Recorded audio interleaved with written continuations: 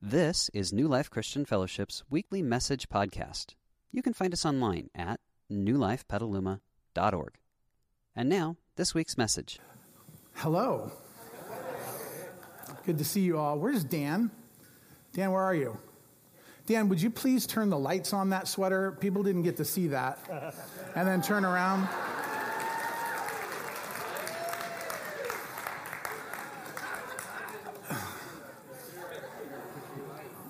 And I thought I was in full old guy dad mode.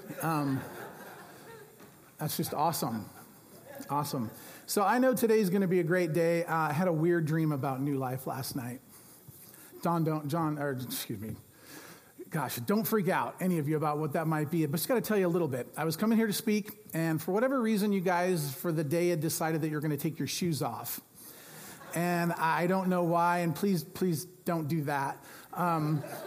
But later, after the shoes off portion, it was time to put my shoes back on, and I couldn't find my shoes. And one of the teenagers in the building said, "I've got some shoes for you."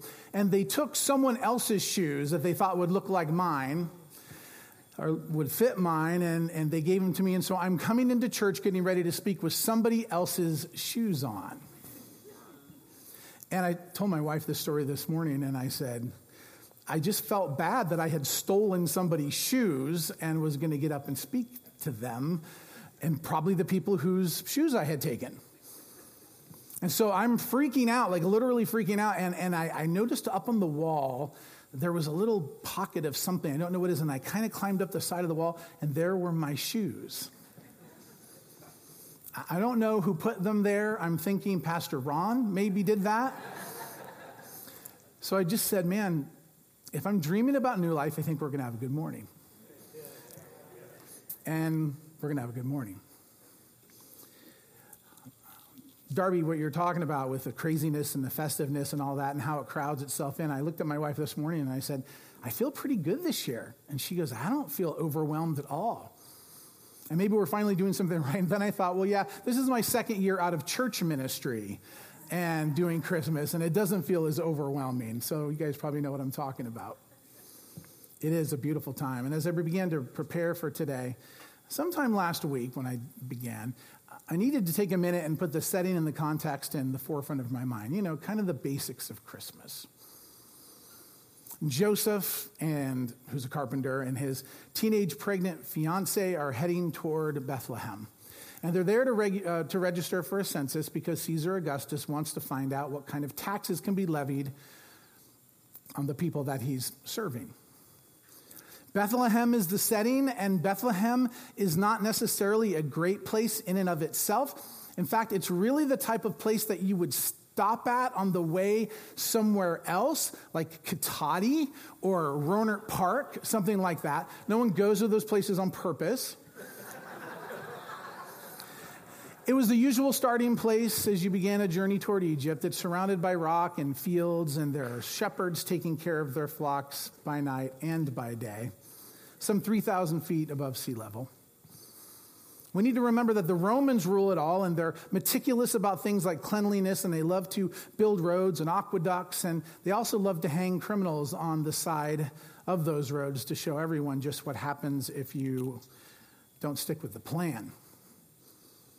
And there seems to be some unusual astrological things happening as well. A star. Some believed it was a comet, appeared the year of Jesus' birth, attributed as perhaps 4 or 5 BC, but for us, 1 AD. And meanwhile, in the setting, everything's going on as normal. The merchants are selling, the people are getting married, work is done, food is bought, people are traveling, going from here to there. Everything is normal besides having to register for this census.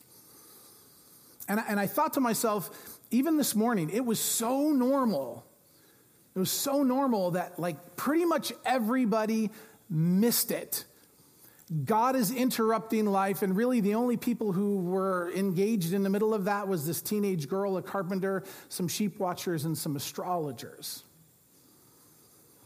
Isn't that like our life sometimes? Where we don't give time, we don't give breath, we don't give the window to just breathe and to let things be, especially during Advent season. But here's the thing. There was so much more going on behind the scenes. The hardest thing sometimes when we're looking at the scriptures, and I'm going to get to the Bible verses in just a minute, but the hardest thing sometimes when we're looking at the scriptures is to remove it from the idea of an account or a story and sort of to bring that into a sense of real life and what was really happening. We need to kind of not think anymore of the great heroes of the Bible as superheroes or just characters, but bring yourself to the point where you're really engaging in the context of it. And the only real way we can do that is sort of to juxtapose it onto our life and our time. But here's the thing. So much was going on. Intrigue, and in terms of, the leadership, falsehood, even fraudulent devotion. And all of this was just the nature of the culture and time and the driving forces behind modernity in and around the time the birth of Jesus. And most of us really have no idea what the ancient world was like. I mean, people were people, and pretty much all the things that people do and think today were around back then. But especially in the Greek and Roman worlds, the Roman world being the one that Jesus was born into, the view of deity or of God was quite different than today, with a few exceptions. Polytheism was the mainstay, except for the Jews, who, believe it or not, at the time were the only monotheistic religion of the time. I went to look that up. I had read that in the notes, and I went and said, is that true? And absolutely, that was the case. The view of gods was that they were these selfish rulers subject to fits of rage, and they fought for control of certain parts of the world and humanity, and even participated in some of the grossest of human actions. I also think that it was fair to say that even to the beloved people of God, that many saw Jehovah God, or the God that they were worshiping, as a celestial ruler with kind of strict laws, and if people didn't follow them closely enough, he would punish them until they got it. When you read through the Old Testament in its entirety, there's a lot of what you would deem as rules and regulations and all these things, but the heart of it, if you step back, is God's constant longing to connect to his people. In fact, it could almost be coined as a broken-hearted lover longing for his people. How else could we explain later when the account is said that Jesus was like a hen trying to draw his people to himself and put them under the cover of his wings? But all through the Old Testament, you have these pictures of God wanting to just say, I just want your heart. I just want everything that is yours, and I have so much to offer. And the people kind of boiling it down to, I have to do this and this and this and this. And unfortunately, that's what happened to religion for us today, too. Even faithful Christian religion, sometimes we only see it through the guise of, we need to do this and we can't do that, and we can't vote this way and we can vote that way.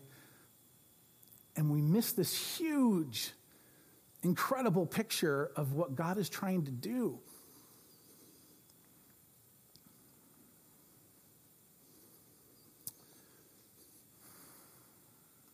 I guess I wonder, for practical purpose, did many really see God as the Father, or the one who loved his children incredibly, one who was loving by nature, was not filled with selfishness like the other gods, as gracious and forgiving? And I think, truth be told, a lot of us wonder about that too. So the ancient world was not so different than this one. If we look at culture and politics and our value systems today, you might understand why even devout Jewish believers of the time may have wondered about God and who he really was. Kind of like we do today. Let's go to this first slide. But the reality is that God is and has been reaching out to humanity from day one. And so from the moment mankind chose selfishness, and I call it fool's gold, looking for something that was going to satisfy that really wasn't, God's secret plan was spun into action. I picture this going all the way back to the book of Genesis, and the fall happening, and I just know God was like, okay, I'm going to fix this. And it's going to take a long time, perhaps, but we're going to get there. And humanity is going to have to see just what it really looks like and just what it will really cost them. And his plan was put into action. Sometimes I think We're not really that good at paying attention. And I think we're trying most of the time, but most of the time I noticed even for me that I can have a little bit of, go ahead and go to that next slide, a little bit of spiritual attention deficit disorder. SAD is the acronym. Darby talked about the busyness of the season. Isn't it amazing how so many of us at Christmas time, peace on earth, goodwill toward men, and you're trying just not to cut somebody off. I was driving the other day. My wife is really good about telling me to back down when something frustrates me. And we were driving, and this person in a late model Mercedes. And I guess that set me off because I was driving, a 1995 Honda Pilot. And I'm thinking, this rich, and I don't know anything about them. And they're driving on the boulevard. Have you ever had someone go 10 miles an hour? Some of you, half of the men are like, oh yeah, I hate that guy. But they need Jesus. They need Jesus. We have this attention deficit disorder, even at this time of year, where we want to pay attention to what God has for us. We're trying to do the best we can, but sometimes we just miss it. Is it because we don't understand? Does he not seem real? Maybe, or maybe we just live as the ultimate, that this life is the ultimate end game, and we'll deal with the bigger questions when we're forced to, like when we're older, or when we're sicker, or when we're really messed up. Strange to think, even as the entire universe and the very earth we live on display his majesty and his handiwork, that sometimes we still have a hit and miss connection. Why? Well, from the start, his full attention has always been squarely aimed at men and women and a longing to know them and to be known by them. The Apostle John, perhaps the closest person to Jesus while on earth, begins his account of life lived with Jesus like none of the other three gospel writers do, Matthew, Mark, or Luke. And it's a bit of a puzzling beginning, one of which we've heard and probably wondered a lot about. In fact, it's critical to the story of the arrival, his advent, his coming, and to what we refer to today as the Christmas story. John chapter 1, verses 1 through 5, and I'll read that. In the beginning was the Word, and the Word was with God, and the Word was God. He was with God in the beginning, and through him all things were made. Without him nothing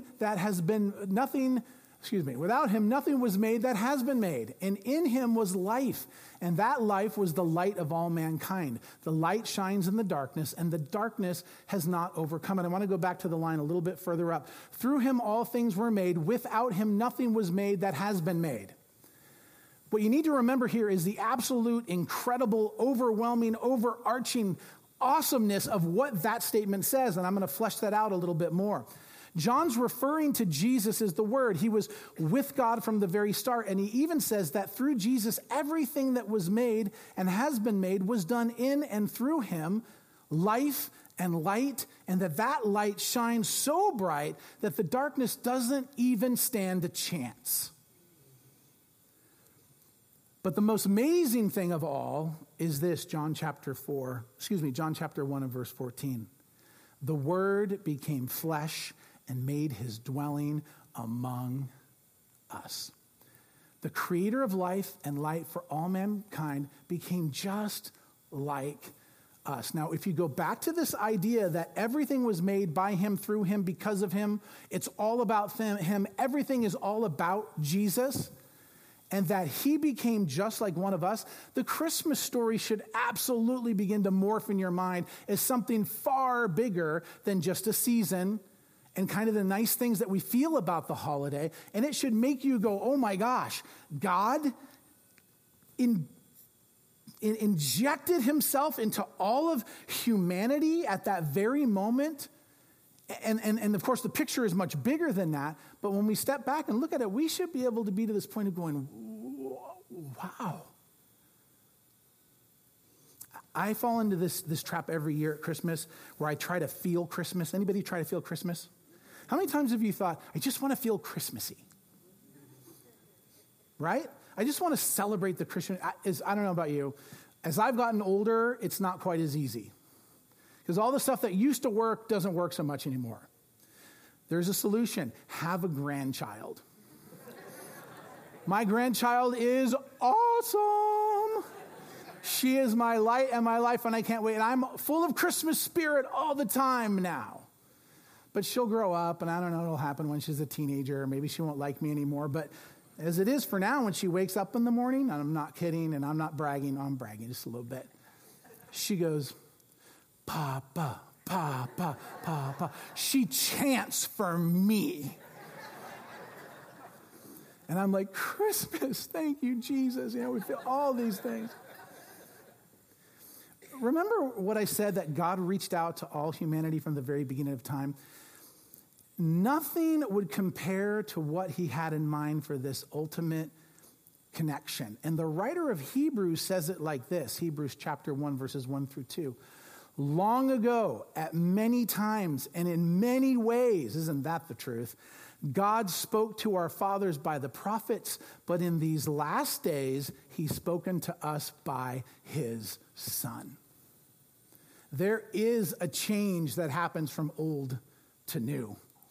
No longer are we following all of those kind of rules in order to earn what we could never earn on ourselves. Suddenly, all the words of God, everything that hung on the prophets, which used to come through a certain ways and said in many, many different ways, suddenly we're being spoken to directly by who the Son is.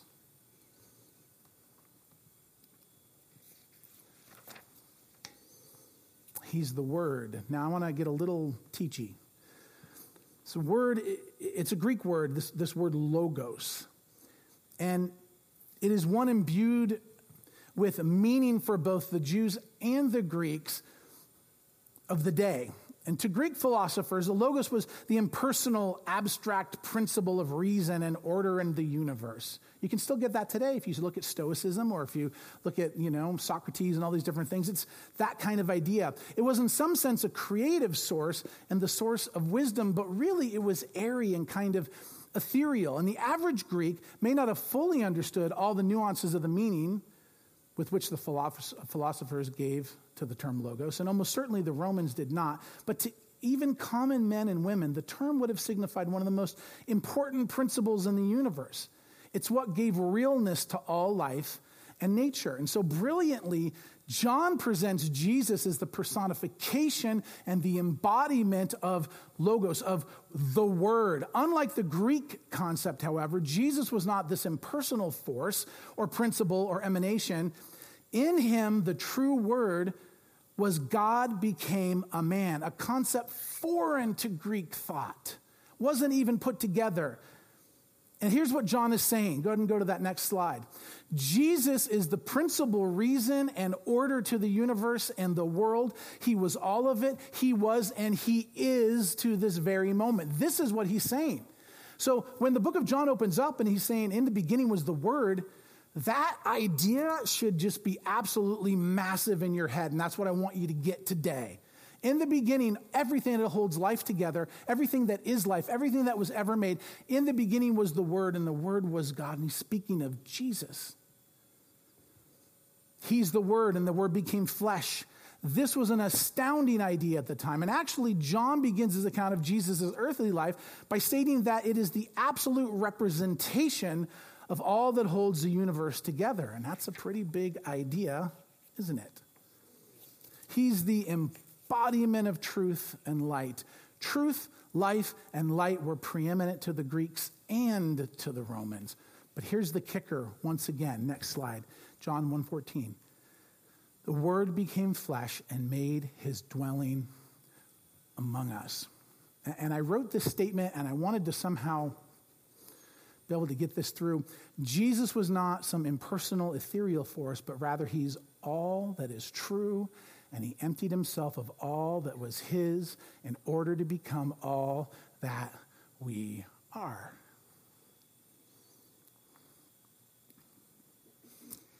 We've got a bunch of nativities around the house. My granddaughter has this padded one because 15-month-olds are prone to throw,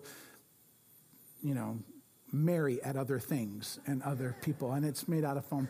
And we've got a little thing where Jesus is going to be laid, and Jesus is not out yet because, Jesus hasn't been born, and it's this little foam, not foam, what's it made of? Cloth. and there's like fake hay in it. And she likes to pick the hay up and walk around with it and kind of do these things. But, she often will just pick up a different piece and she'll walk up it and she'll go, baby, like baby Jesus, or John. We've got all these nativities around the house and different kinds, and a beautiful one that sits, underneath our TV, which says something of itself. I'm not going to even comment about that.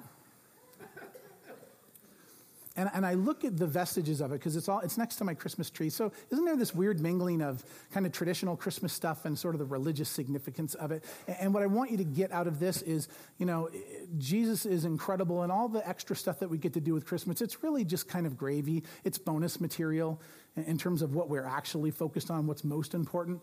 But there's this bigger sense of what's really happening here, what we're really remembering with these nativities, doesn't usher in just a sweet time. It ushers in the coming of the King who would change the world. And we sit here sometimes and we think, Bill, it was a long time ago. You want to know why? Because we've relegated it to this idea of story. Instead of this very Jesus wants to engage with, connect with every single one of us. And we've got all kinds of weird trappings that kind of block that a little bit, but if you hear anything from me, hear this. The very Jesus, the Word, the Creator, the presence, the ultimate light, truth, life, all of that God emptied everything that was his in order to become all that we are. And it was the only way he could identify with humanity, and he did so on purpose. That's what's amazing about the thing. The Word was also a significant Old Testament theme, well known to Jewish people. The word of the Lord was the expression of divine power in wisdom. In the Old Testament, the word carries the idea of active power. God spoke the universe into being, didn't he? In the beginning, God spoke, and we have each day listed, and then God said, and then something was created. The Apostle John presents Jesus as the eternal Word who took on flesh and blood so that we could actually see God, and he is, and not what some religious person or irreligious person describes him to be. He is so much more. And all of this, I think, is something that we should give some awestruck consideration to. When we sang the second song this morning, Come Thou Long Expected Jesus, there's got to be some oomph here. This Advent season, and by the way, I made my first Advent wreath. Anybody ever made an Advent wreath? Well, if you need some help, let me know. And we're lighting the candles, but this expectation that Darby talked about, this anticipation, what we should be feeling in the lead up to Christmas Eve and to Christmas Day is this incredible, overwhelming sense of God emptied himself of everything just for me, for us, for all humanity, including the people that you don't like or don't agree with.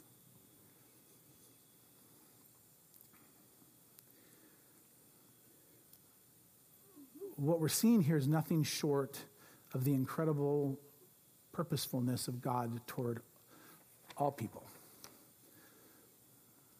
John paints Jesus as this incredible Word, next slide, that holds all things together in the palm of his hand, the one who is all life and light and truth, the one who gives oomph and chutzpah to all humanity, the one who is the embodiment of all that is set in motion in the universe. Stop! And Jesus came for each one of us. Like, folks, seriously, this is the serious pastor leaning on the table pose. Don't let that slip, and don't let how you look at this become anything more, or anything less than, wow. You know when angels showed up in the Bible and people just flipped? They were just like, oh, freaked out. And they always said, what? Don't be afraid, right? So this is what I'm talking about. This should be what? It should render us a little breathless, maybe unable to speak a little bit. And for some of us, that's a huge deal. And I don't know about you, but I'm always ready to talk. But sometimes we should just breathe and go, wow. Wow. He's the Word, the final Word, the true Word, the Word of life, the Word of light, the hope of humankind, the Redeemer of all who would simply come. And this incredibly loving Father whispers in our ear, and perhaps especially at Christmas, I love you so much that I will become like you to carry the weights you could never carry and to restore you to the relationship I've always desired, and that is a loving father to a child. He loves and he is delighted in us. Some of us think we've messed up so bad he can't possibly be delighted in us. He's delighted in us. We need to know the heart of God toward the people of the world. I think Luke, in quoting a multitude of angels, describes it best. Last slide. Glory to God in the highest, and on earth, peace, goodwill toward men with whom he is well pleased. Not a crazy thought. We think he's ticked off all the time. And even if you don't say that out loud, you felt that. Yeah, I know you felt that. I've certainly felt that. He is pleased with us, and because of this, Jesus changed everything by becoming like us, turning the ways of this planet and all that it holds upside down to reach us. And more than ever, I'm humbled by that fact. Man, I'm done with this part of my little sharing, but if I could just convey it in a way, maybe I have conveyed it that way. I just want to make you feel it even a little bit deeper. If you could just find some time today in the next couple minutes of just letting that settle in your heart. Now, don't get me wrong. With the birth always comes the death. They're connected. Christmas and Easter are connected.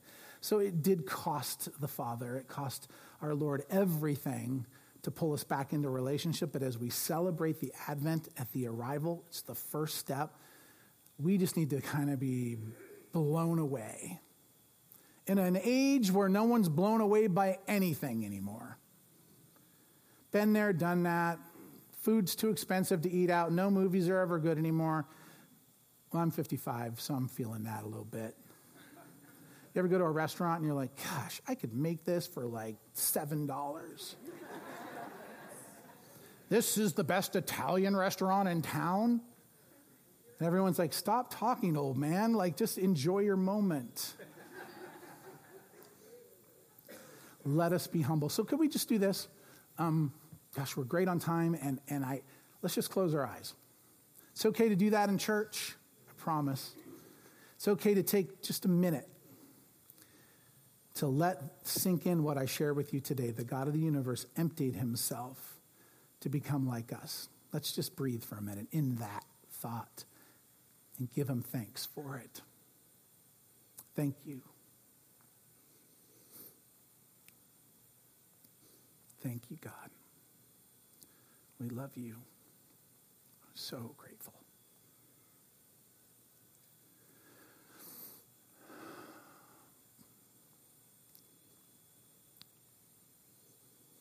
Lord, the Christmas spirit is not found in all the externals. It's found in one thing, and that is the truth that God so loved the world that he gave his only Son. And as we settle into that, just 2 weeks before Christmas Day, help us to anticipate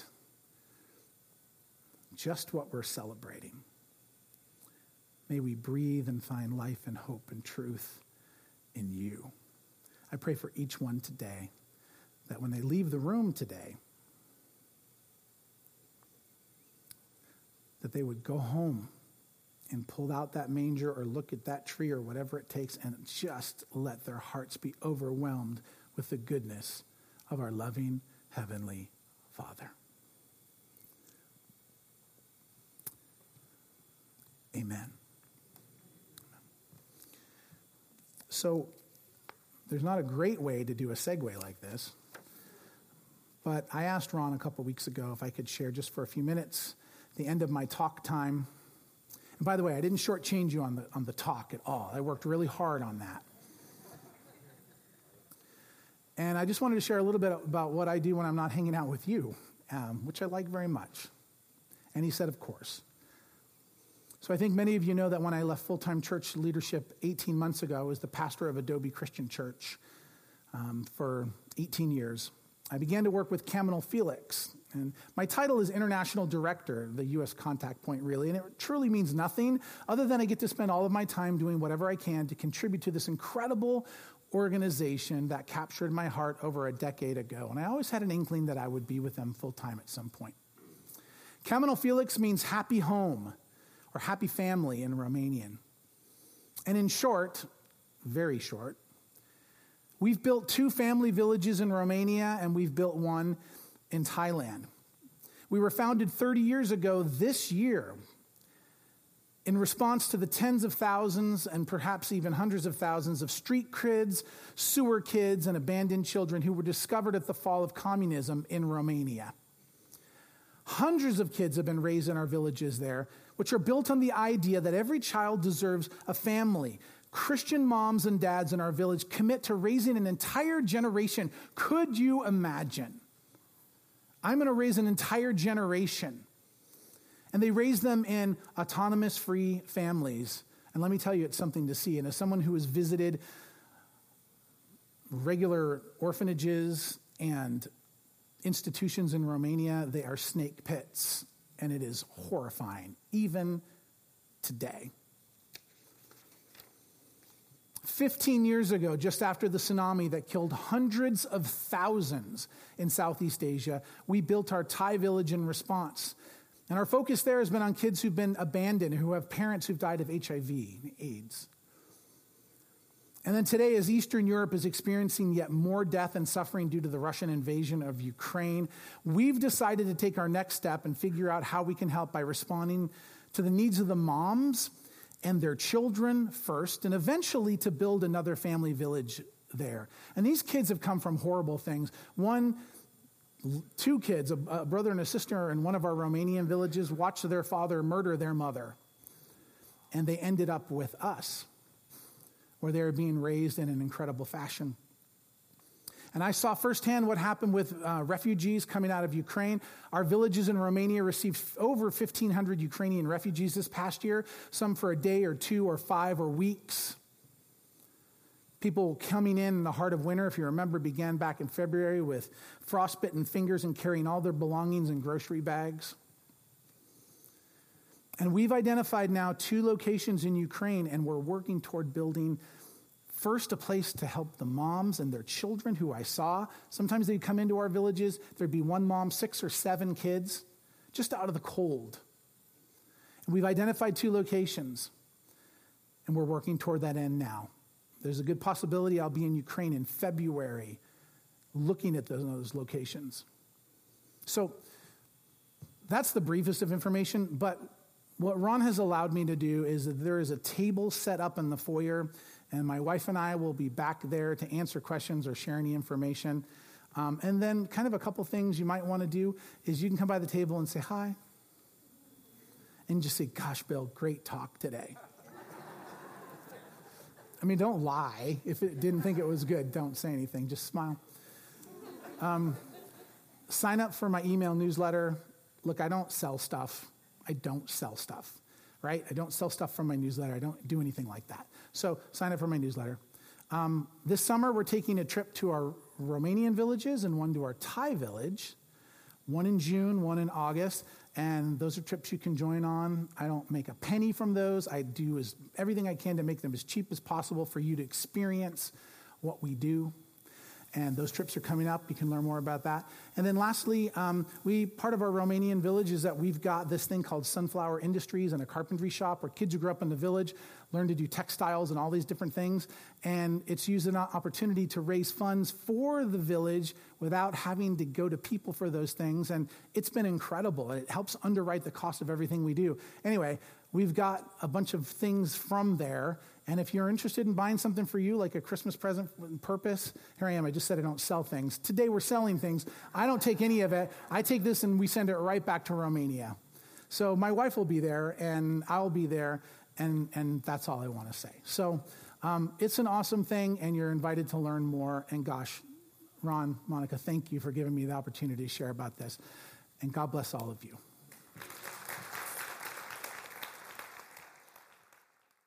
We hope you enjoyed this week's message. You can find more information about New Life, including contact information, at newlifepetaluma.org. Thanks for listening.